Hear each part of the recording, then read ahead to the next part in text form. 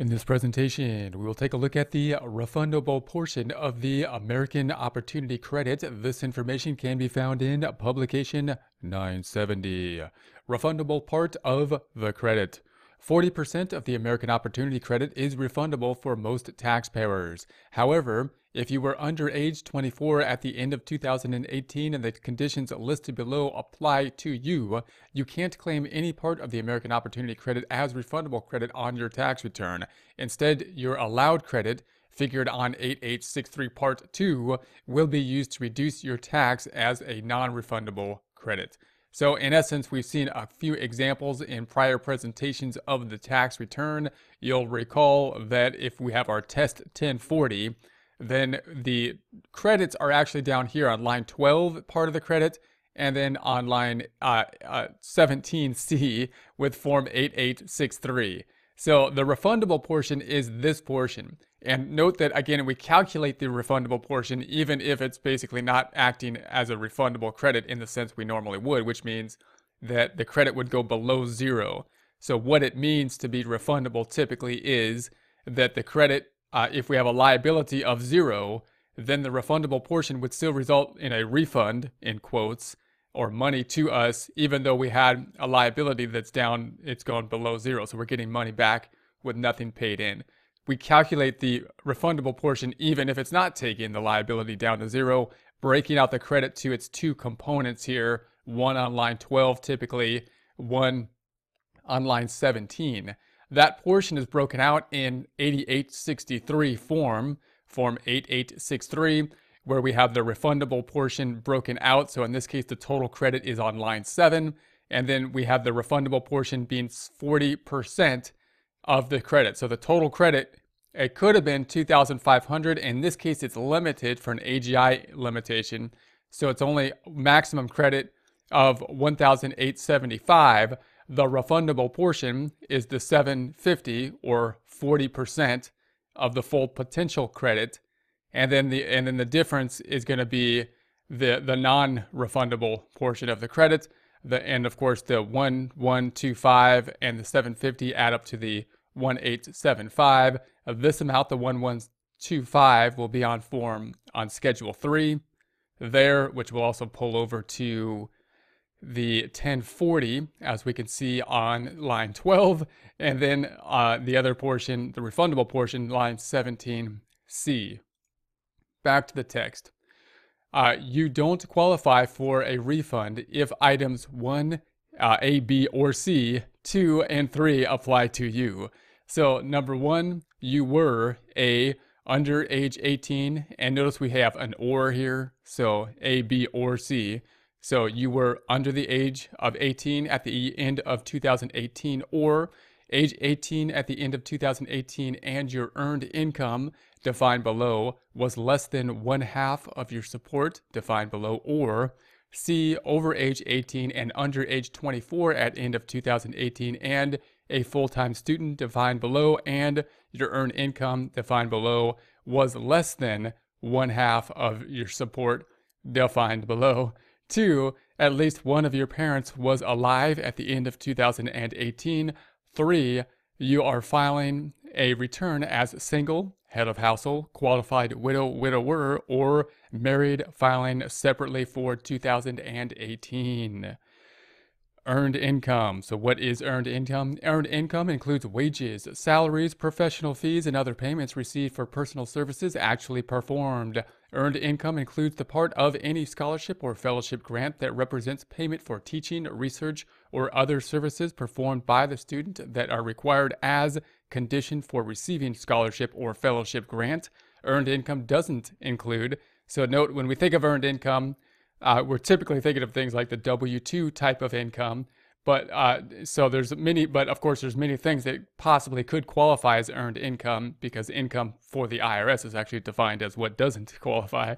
But typically we would think about the W-2 income being the most common earned income. And now we'll get into things that aren't included. So back to the text. Earned income doesn't include that part of the compensation for personal services rendered to a corporation which represent a distribution of earnings or profit rather than, so Note distribution of earnings or profits. So it's a profit distribution that might not be part of earned income, rather than a reasonable allowance as compensation for personal services actually rendered.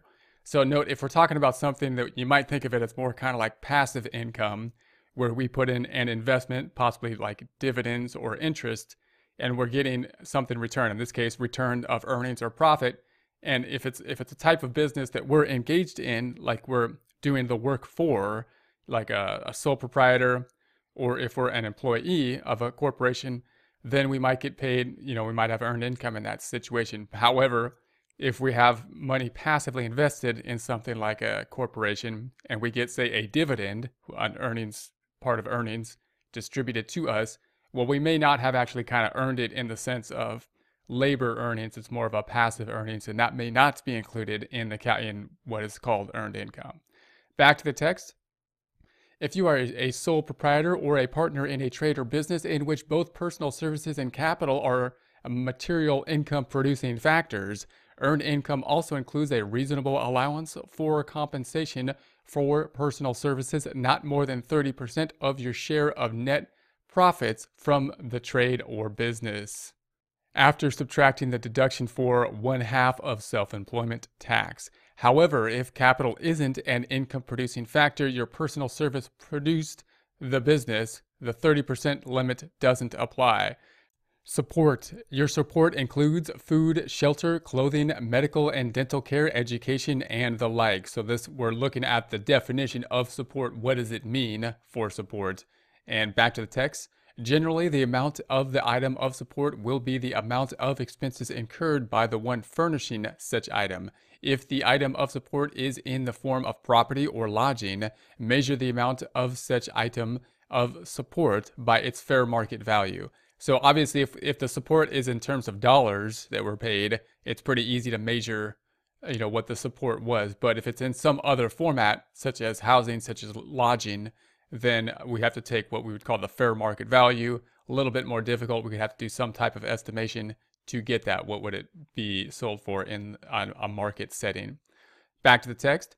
However, a scholarship received by you isn't considered support if you are a full-time student. So if you're a full-time student and you get a scholarship, that's not considered support. You can see publication 501 for more details. That's on the irs.gov website, publication or POB, pub 501. Full-time student definition. You are a full-time student for 2018 if during any part of the 5 calendar months during the year you were enrolled as a full-time student at an eligible educational institution defined earlier, or took a full-time on-farm training course given by such an institution or by state, county, or local government. Claiming the credit. You claim the American Opportunity Credit by completing Form 8863, as we've seen in the example here. So, of course, 8863 is our credit, is the American Opportunity and Lifetime Learning Credit. Notice they're kind of packaged together in one form. So if you basically, the idea being that you're going to go for the American Opportunity Credit, and if you don't get that one, then you go for the Lifetime Learning Credit on the same form. Back to the text. And submitting it with Form 1040, which is, of course, the standard tax return. Enter the non-refundable part of the credit on Schedule 3.